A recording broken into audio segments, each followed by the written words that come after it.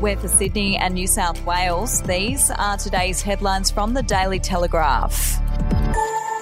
Labor will go on the attack with a pivot to a meta-scare-style campaign against Scott Morrison's team as the opposition battles to reset after a disastrous first week derailed by Anthony Albanese's errors.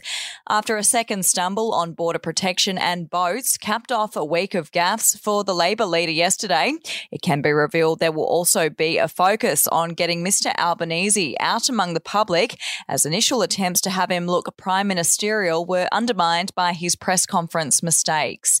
If you would like to read more on that story today, you can take out a subscription to the Daily Telegraph at dailytelegraph.com.au or download the app at your app store.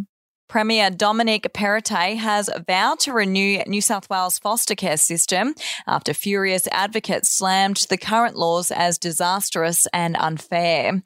In New South Wales, foster care support ends when a child turns 18, with more help only available if they navigate a bureaucratic maze of red tape.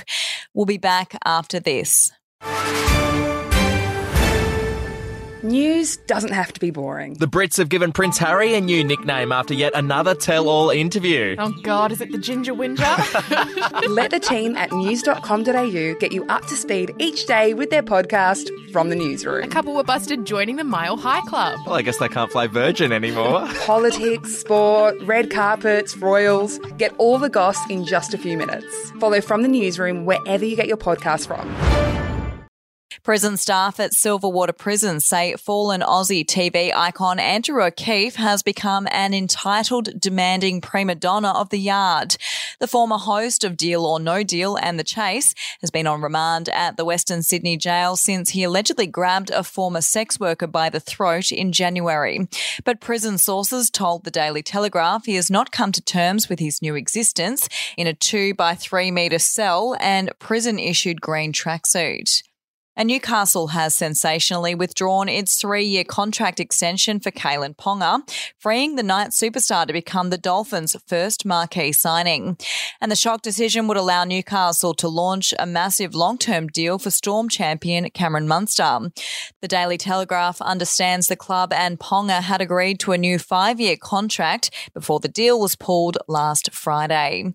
Those are your headlines from the Daily Telegraph. For updates and breaking news throughout the day, take out a subscription at dailytelegraph.com.au. We'll have another update for you tomorrow.